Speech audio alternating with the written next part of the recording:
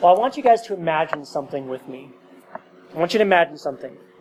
You're in a fairly large room, much larger than this one. The air is stiff. It's a little musty. The room has a stale, cold feel to it. There's lots of people congregating. They're talking. You can hear a mob of voices. There's lots of conversations and chatting, but you just can't seem to really pick up on what anybody's saying. Through the cacophony of voices in the room, you hear a door behind you open. And the crowd of noise begins to kind of taper off. Less and less you hear the sound of talking, more and more you hear the sound of footsteps clacking across a hard floor. It's not long before you look up and see a man step into your line of sight. And by this point, the room is completely silent. Everyone else is sitting down, and you then make out the sound of the chair next to you scuff against the hard floor as the man pulls it backwards. He takes his seat and places a briefcase on the table in front of him. And you hear the distinct pop of each one of the locks as he opens this briefcase. And you can then hear the unmistakable rustle of papers inside. He clears his throat and he sniffles a couple of times. And so then you turn your gaze to his face. And you pick out a serious and troubled look. He's concerned. And you zoom in and you can see a little bit of sweat that's glistening on the top of his forehead.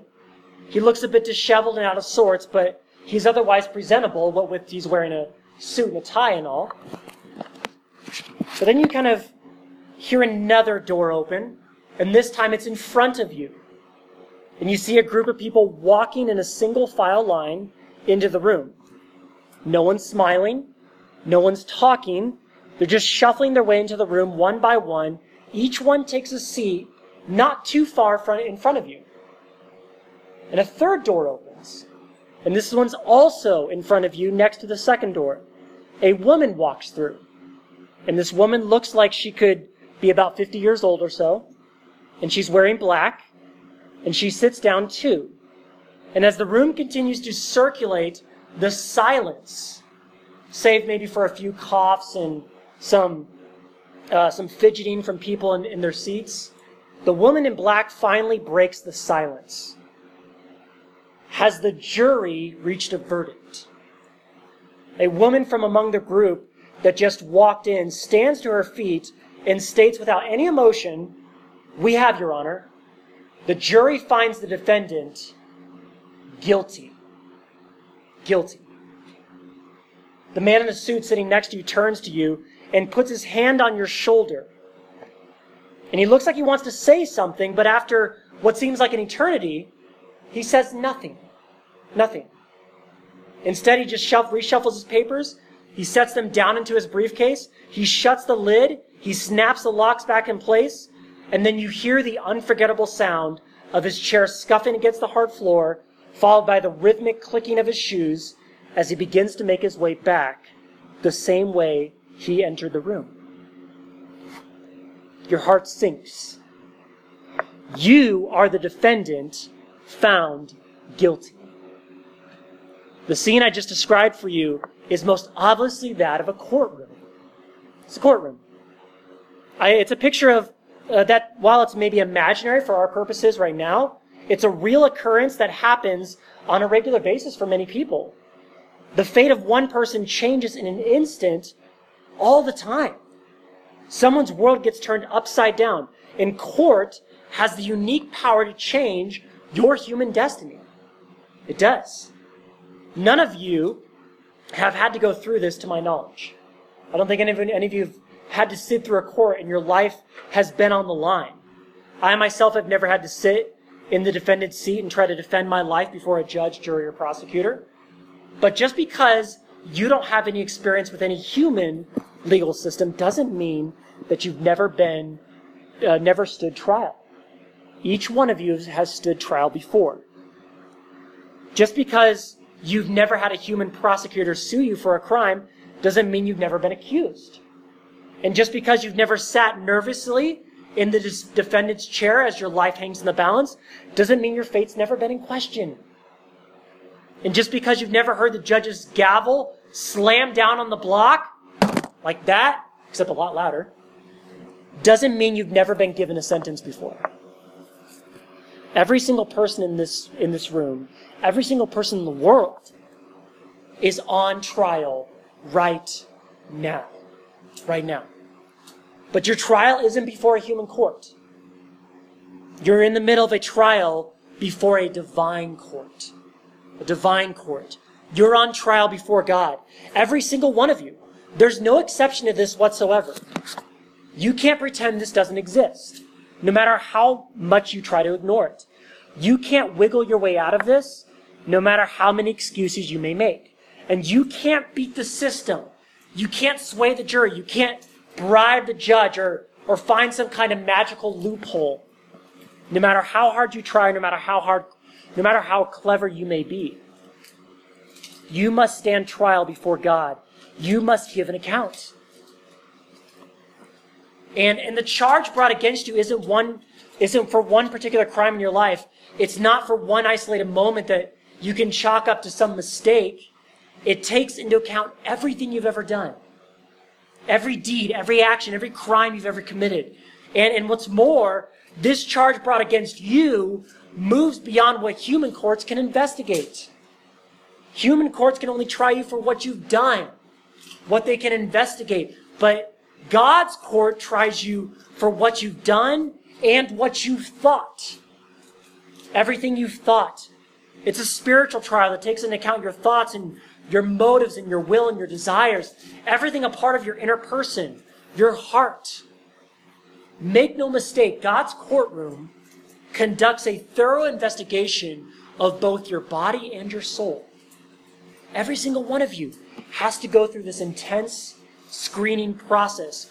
You're required to put up with this intense scrutiny from God. And every single one of you will 100% of the time come out on the other end with the same verdict. Guilty. Guilty. You can't escape that sentence. Every single one of you are guilty, and there's nothing you can do about it. Romans 3:10 may be familiar words to you. There is no one righteous, not even one. Not one. James 2:10, for whoever keeps the whole law and yet stumbles at one point, he becomes guilty of all. Guilty. You can be an upstanding citizen all your life and commit just one crime, and it can sentence you to death before a human court. What makes you think God's law works any different? And it's more intense. It pursues the soul. Over the next few days, we're going to take a trip through law and order. And we're going to conduct our own investigation about the investigation that's going on with each one of us. We need to know more about this trial because we stand guilty before the righteous judge who decides our eternal fate. The theme of this camp is justify. Justify. And you may not know what that word means, let alone how to define it. That's okay. We need to talk about justify because this word, justify, is your only hope to reversing the awful verdict of guilty. It's the only way you can get this reversed. You need to be justified. You need what the Bible calls justification, the act of being justified. Justification is an essential doctrine of the Christian faith. It's an important truth that sits at the core of what we believe. And so you must know what justification is. You must be able to define it. You must be able to explain how it works and why it's important. And by the end of the week, after you head home, I should be able to come to your house and startle you out of bed and ask you at 3 a.m, what is justification? And you should be able to rattle it off. Justification, blah, blah, blah, blah. And you should know it. Backwards and forwards. That's my goal for you this week. Because it's a big deal. It's a big deal. So our mission over the next few days is very simple. We want to uncover the meaning of justification. And to do this, I want to take 3 messages out of our time together with you to construct one simple sentence. 3 messages to construct one simple sentence. A definition of justification. That's what I want to give you, a sentence that's a definition of justification. So we're not going to learn the definition all at once tonight. I want to reveal it to you in these 3 parts, okay? For 3 messages. So we'll build this as we go. And maybe you can kind of keep a spot in your notes where this definition is going to go. You can kind of fill it in as we go along over the next few days, okay? So we're going to look at 3 parts of justification over the course of 3 messages. And by the time we're done, you can put all 3 parts together in the order I give them to you, and you'll have a basic definition of justification and a good idea of what it's about. So, let's begin, and let's put the first part of our definition down. Now, I'm hoping to be able to have a TV in here at some point, and I'm actually going to have a PowerPoint to be able to display a lot of this so you can write this down. It'll be helpful for you. But unfortunately, there's no TV in the room right now, so I can't do that. But this shouldn't be hard to follow. But here's the first part to our definition, okay? So if you're writing down, you can write this down. Justification is an act of God. Justification is an act of God. It's God's work. It's His job. It's His project. That's all I want you to know about our definition tonight. It's an act of God. Okay? And I could give you a textbook explanation of how justification's an act of God, but I think it's better to see it in 3D. You know, rather than see it in something in 2D, isn't it better to see it in 3D? I mean, video games are much better in 3D, aren't they? Rather than 2D? Like the basic Mario, where you can only go from one part of the screen to the other, and then you play like, you know, I don't know, what's the latest game? You can play Pokemon Go, and you're literally 3D walking around everywhere, right? So, let's look at something 3D. I want to look at an example of justification being an act of God. And so, that example is going to be in Genesis chapter 15. Genesis chapter 15. So go ahead and turn your Bibles in there. And we're going to look at Genesis chapter 15 as an example of justification being an act of God.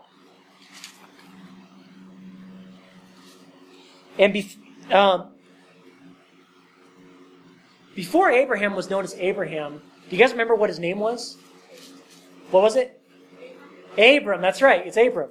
Abram means father of Ram, or basically exalted father, okay? But then God changed his name to Abraham.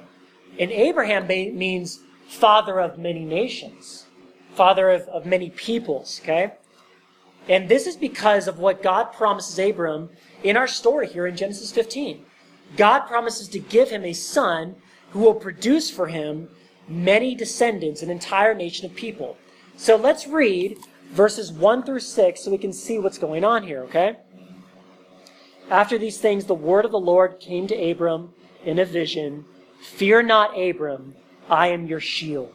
Your reward will be very great. But Abram said, O Lord, what will you give me, for I continue childless? And the heir of my house is Eliezer of Damascus. And Abram said, Behold, you have given me no offspring, and a member of my household will be my heir. And behold, the word of the Lord came to him and said, This man shall not be your heir. Your very own son shall be your heir. And he brought him outside and said, Look toward heaven and number the stars, if you are able to number them. And then he said to him, So shall your offspring be. And he believed the Lord, and he counted it to him as righteousness. Genesis 15 is a conversation between God and Abram, and God initiates that conversation. This is his doing, not Abram's. And so already we begin to see that God is acting. He's acting. He's taking the initiative. But this conversation illustrates 3 qualities about the act of God when it comes to justification, okay? That's our outline for tonight. 3 qualities about the act of God. When God chooses to act, what's it like? What does it look like? Well, first of all, it's unlimited in power. It's unlimited in power. Look again at verse 1. After these things, the word of the Lord came to Abram in a vision. Fear not, Abram, I am your shield. Your reward shall be very great. God makes a bold statement to Abram. He says, Don't be afraid, Abram. I'm your shield. Think of me as your shield. That's me. Now that might sound a little strange, right? Is God literally a shield? Is he like, can you grab him and use him as like a mobile force field or something like that? No, you can't do that, right? God's invisible. That's not what he's saying. This is a metaphor. This is what it's describing God's power to protect. Back in those days, shields were like the difference between life and death. You needed a shield on the battlefield or else you were going to die. Like that's pretty much, it was game over for you. So, I mean, imagine playing paintball without a mask. Like that's pretty ridiculous, right? It might be fun for the first 5 minutes, but wait until you get a paintball shot in the eye. Like it's going to be game over for you, right? No more playing paintball. Well, this shield business God speaks of didn't just come out of nowhere. It was designed to communicate to Abram, I am your protection. You can't survive without me. And there's a reason why God uses this idea of a shield. It actually has to do with what happened in chapter 14. Look back at chapter 14, verse 1. This is really interesting. In the days of Amraphel, king of Shinar, Arioch, king of Elasar, Kedor Alamar, however you pronounce that. It's a big name, right? King of Elam, Tidal, king of Goyim. These kings made war with Bera, king of Sodom, Bersha, king of Gomorrah, Shinab, king of Admah, Shemeber, king of Zeboim, and the king of Bela, that is Zoar. Okay, what's going on here? This war, there's a war between kings that's going on. And it kind of reminds me of Captain America Civil War. If you guys are familiar with that movie. 6 superheroes team up against 6 other superheroes, and they go to battle. It's like, epic showdown. That's kind of what's going on here. 4 kings go up against 5 kings, and they're battling it out. Okay? And it's kind of one of those fights where if you're a civilian, you don't want to be caught in the middle of it, right? Like, it's fun to watch it on the screen, to watch 6 superheroes go up against 6 superheroes, but imagine if you were there in the middle of that battle. Do you really want to be right directly in the middle of, Iron Man shooting his lasers and stuff like that, and Vision shooting like his laser out of his head, and, I don't know, like this, the Scarlet Witch doing whatever she does, it's like, you don't want to do that. Like, it doesn't, like, that's not going to be helpful. You want to stand away at a distance. You don't want to be caught up in the middle of that. Well, jump down to verse 10, because a civilian gets caught up in the middle of this, okay?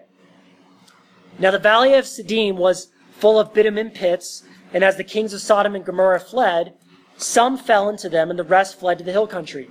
So the enemy took all the possessions of Sodom and Gomorrah, and all their provisions, and they went their way. And they also took Lot, the son of Abram's brother, who was dwelling in Sodom, and his possessions, and they went their way. So Lot, Abram's nephew, gets kidnapped by some of these kings here, okay? Gets caught up in the battle.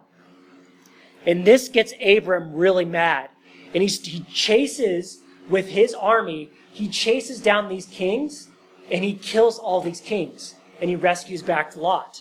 It's crazy. Like Abram's like some kind of like superhero. Like he just goes and rescues Lot and everything like that. He does it with like only like 300 people too. It's like, it's crazy. He's insane. It's beast mode at its finest, okay? But here's the thing. Genesis 15:1 comes right on the heels of this battle, and God says, Abram, I know you think you're pretty hot stuff, but don't forget, I'm your shield. I'm your shield. I'm the one who helped you win that battle. It was me. I did it for you. You didn't do anything, really. That victory actually belongs to me because I'm the one who's making you successful in everything that you do. My power is unlimited in its scope. It can take out an army of 9 kings and all their soldiers with just you and 300 men. That's amazing. That's unlimited power, but it only came from God himself. That's the nature of God's work in justification, too. It's unlimited in power. His effort's unlimited in power and capability. There's nothing God's incapable of, and so there's certainly nothing God's incapable of when it comes to this doctrine of justification. So what am I talking about? What am I talking about? What does this look like for justification? There's no sinner too far gone whom God can't save. There's no person so far lost whom God can't find. There's no individual so messed up God can't restore. Whatever God does to rescue a wayward soul, it's accomplished with a lot of firepower. Unlimited firepower. Romans 1:16, for I am not ashamed of the gospel, for it is the power of God for salvation to everyone who believes. Have you ever thought about salvation as power? It is. It's powerful. It's amazingly powerful. And we'll see why as this week goes along. 1 Corinthians 1:18, for the word of the cross is folly to those who are perishing, but to us who are being saved, it is the power of God. When God justifies, he plumbs the depths of hell and he snatches up wicked souls that are otherwise helplessly doomed for destruction. Genesis 15:1 illustrates for us how limitless God's power is. God can move literally heaven and earth to accomplish his purposes. And that's not just a saying, that's a fact, that's a reality. That's the nature of how God acts in justification. His actions are unlimited in power. But second, it's also unaccompanied by you. It's unaccompanied by you. Unaccompanied spelled UNACCOMPANIED.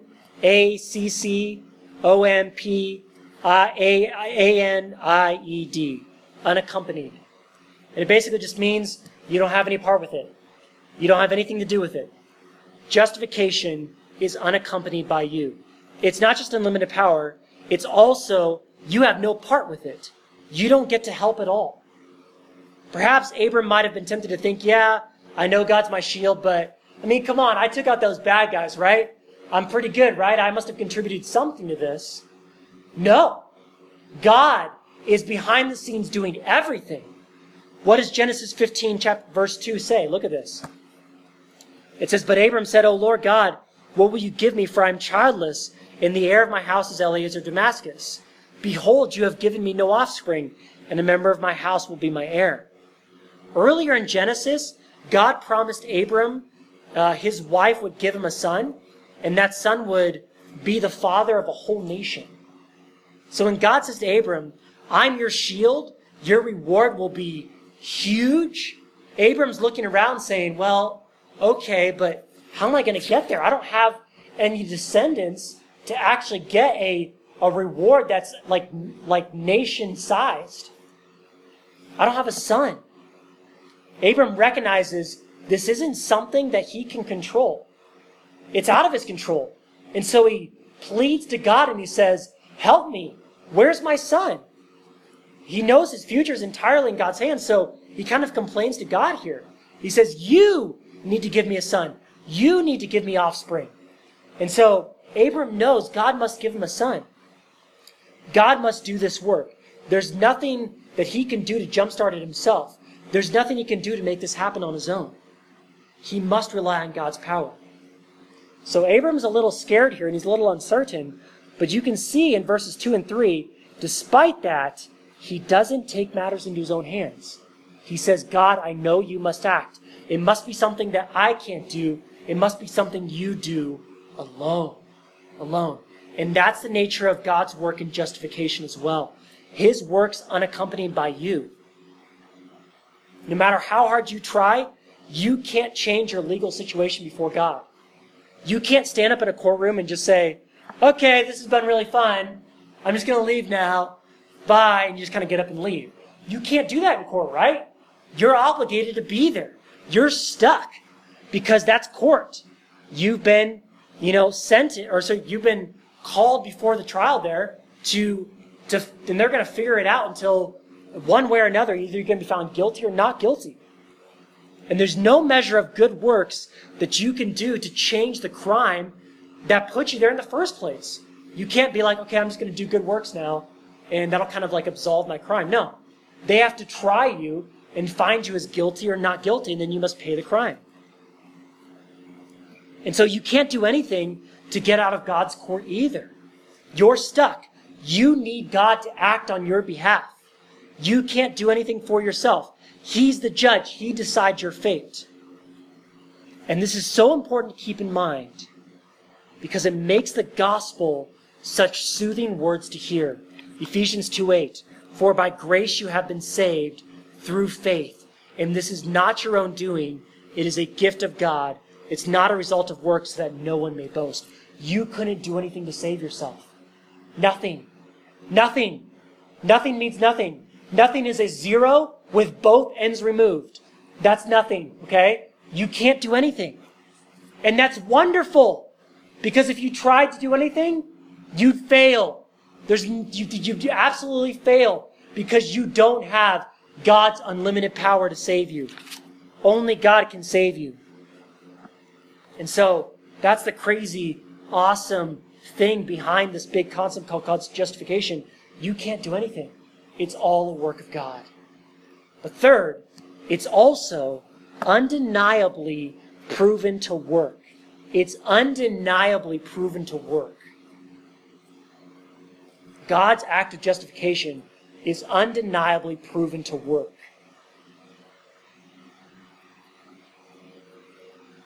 If the power behind God's work is beyond measure, and you can't do anything to mess it up, then you can count on God to do the job. You can't. Because if God's doing it, then you know what's going to happen, right? Has God ever failed in anything that he's ever done? No, he hasn't, right? Genesis 15:4, look at this. This is how he proves it. He says, and behold, the word of the Lord came to him and said, this man shall not be your heir, your own son shall be your heir. And then he brought him outside, and this is how he proves it. He says, look toward heaven and number the stars, if you are able to number them. Then he said to him, so shall your offspring be. Abram's frustrated because he doesn't see God working just yet, but God doesn't just leave Abraham guessing. He takes him outside, and he says, look at the stars. Look at the stars. One of the reasons why I like a place like Thousand Pines is because when you go outside in just a few minutes here, you'll be able to see a bunch of stars, right? And you'll be able to see them better than when you're in Bakersfield or when you're in LA, because you don't have all the lights of the city that drown out the light of the stars, right? You see so many stars. Do you know how many stars are in the universe? How many stars are there? Do you know? A lot, right? Infinite? Yeah, there could be infinite. We don't know honestly for sure. Here's how much we do know. This is a statistic gathered from the University of California, Santa Barbara. There are about 100 billion stars just in our Milky Way galaxy. 100 billion, okay? How many galaxies are there? 10 billion. 10 billion galaxies. So what's 10 billion multiplied by 100 billion?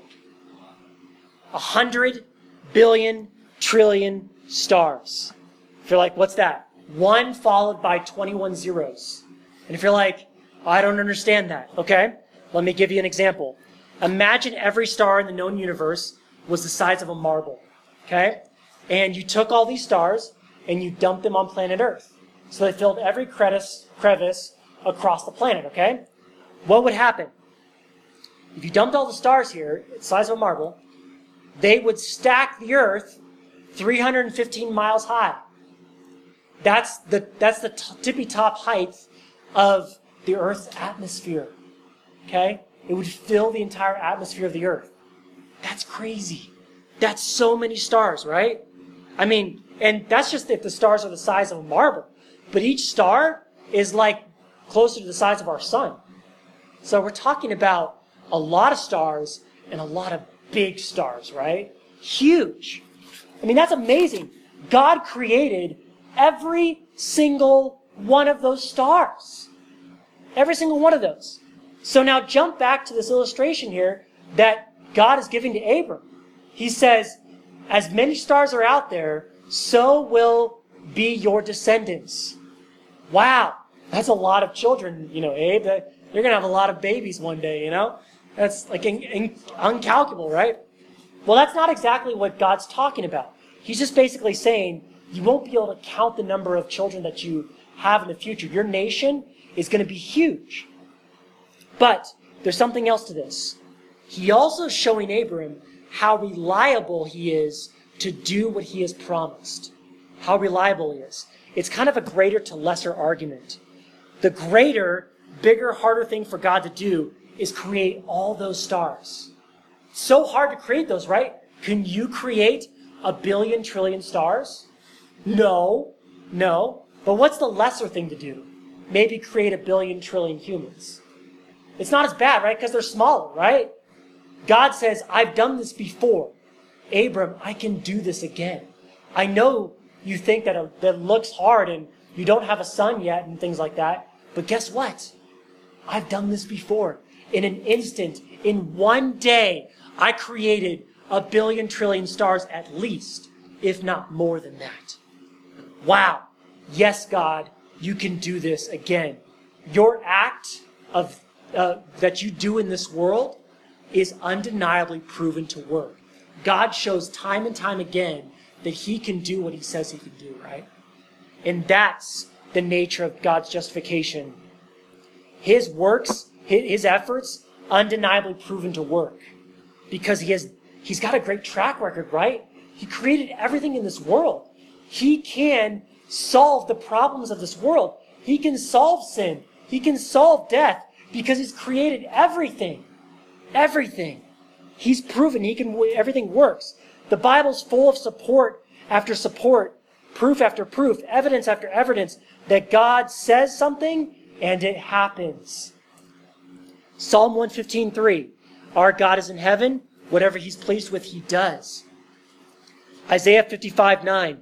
So will my word go forth from my mouth.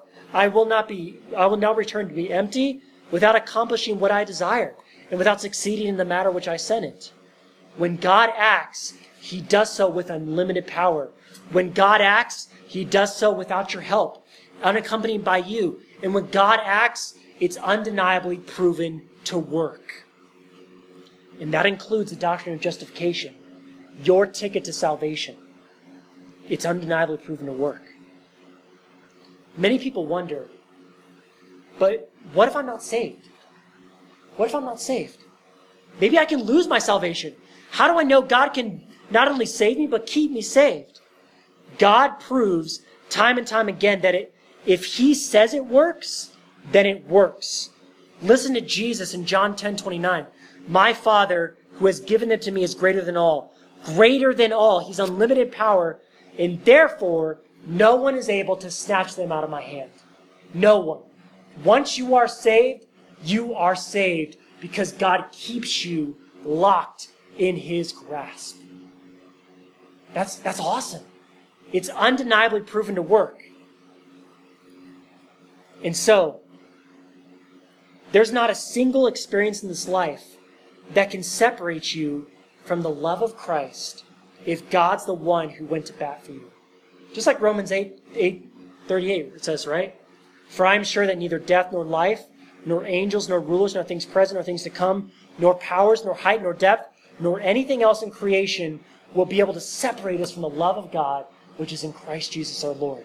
It doesn't matter if it's tribulation, distress, persecution, famine, nakedness, danger, sword. It doesn't matter if it's any experience in life. Nothing can separate you from the love of God. It doesn't matter if it's any person in this world, whether it's death or life, people who have the power to take your life or to give you life. It doesn't matter if it's the supernatural powers in this world or the natural powers in this world, like angels or rulers. It doesn't matter if it's someone who's powerful now or someone who's going to be powerful in the future, things present or things to come. It doesn't matter if it's, things in the celestial realm or things in the terrestrial realm. Neither height nor depth. Nothing can separate you from the love of God. And so, our story of Abram here teaches us three characteristics about justification as an act of God. It's an act of God that's unlimited power. It's an act of God that's unaccompanied by you. And it's an act of God that's undeniably proven to work. But, I don't know about you, but when I read through Genesis 15:1-5, I didn't see anything about justification. Did you see the word justification in there? No, right? I didn't see anything. It just had to do with, there was just like a bunch of, stars, and there was a sun, and there's a shield. That's all I see it, right? Where's justification in all this? Well, we don't get that until verse 6. Verse 6. This is the big verse. This is the important one, okay? So, pay attention. and read verse 6 with me, okay? It says, "And Abram believed the Lord, and the Lord counted it to Abram as righteousness." This is the first place in the Bible where we get the doctrine of justification clearly defined. What is it? What is justification? It's an act of God, yes, we've seen that. But it's an act of God to declare you right, to declare you righteous. Abram believed God, and God counted Abram's belief, his faith, as righteousness. He declared Abram righteous through his faith. God didn't make Abram righteous. It's not like he transformed him all of a sudden into a good person who never ever sins anymore. That's not what this is saying. Abram was seen as righteous before God. He was before God and considered righteous even though he wasn't. Abram wasn't a righteous person. He sinned. He was a sinner just like you and I were. But God said, "I see you now as righteous even though you're not." That's justification. It's declaring someone righteous. It's like if you were in court and the judge said, even though you were completely guilty, you did the crime, and even though the evidence is so clear that you did it, the judge says, "You are not guilty. You're not guilty." How's that possible? How's that possible? That's justification. You're not guilty. And there's a reason why you're declared not guilty, but we're not going to look at that tonight. We're going to look at that tomorrow. But the story of Abram here sets the pattern for how you can be declared right before God. It kind of paves the way for how you can be justified before God. It all starts with an act of God alone. It's an act of God alone. Every single person in the world, every single person in this room is on trial before God. Every single one of you. You're on trial before God. You can't escape it. You can't evade it. You can't trick the system. You can't outsmart God. You can't. Every single person must go on trial before the supreme judge of the universe. And that's a daunting thing to think about. But that's why we need what we call justification. Without justification, you and I can't be saved. We can't be right before God. It's impossible. But with justification, you, like Abram, can hear such reassuring words, "Not guilty." Not guilty. Father, we thank you so much that there is the opportunity of justification. And I pray, Father, that as we have seen that it is entirely an act of you, it is your work, it is your effort that you do for us. I pray, Father, that you would help us to submit ourselves in faith to that work, and that you would help us to believe that it is all your work.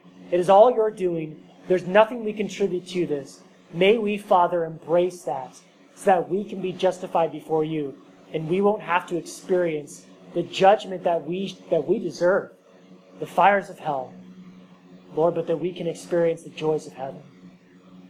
Father, thank you so much for justification. Thank you so much for how you've made that possible. Bless our time now. In Christ's name we pray. Amen.